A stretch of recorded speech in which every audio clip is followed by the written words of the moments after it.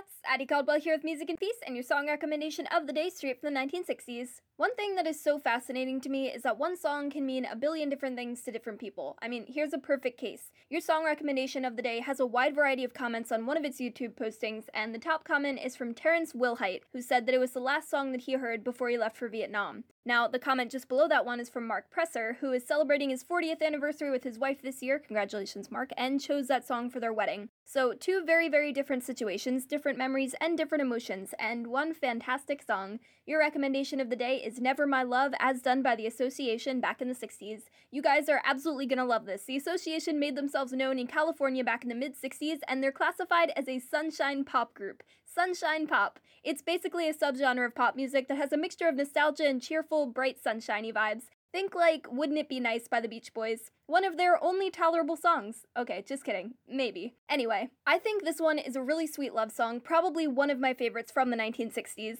Tying it back into these comments I mentioned a moment ago, I want to know what this song brings to mind for you. So go give it a listen and then come let me know here on YKYZ.com. Hope your day is very sunshine pop. Bye, cats!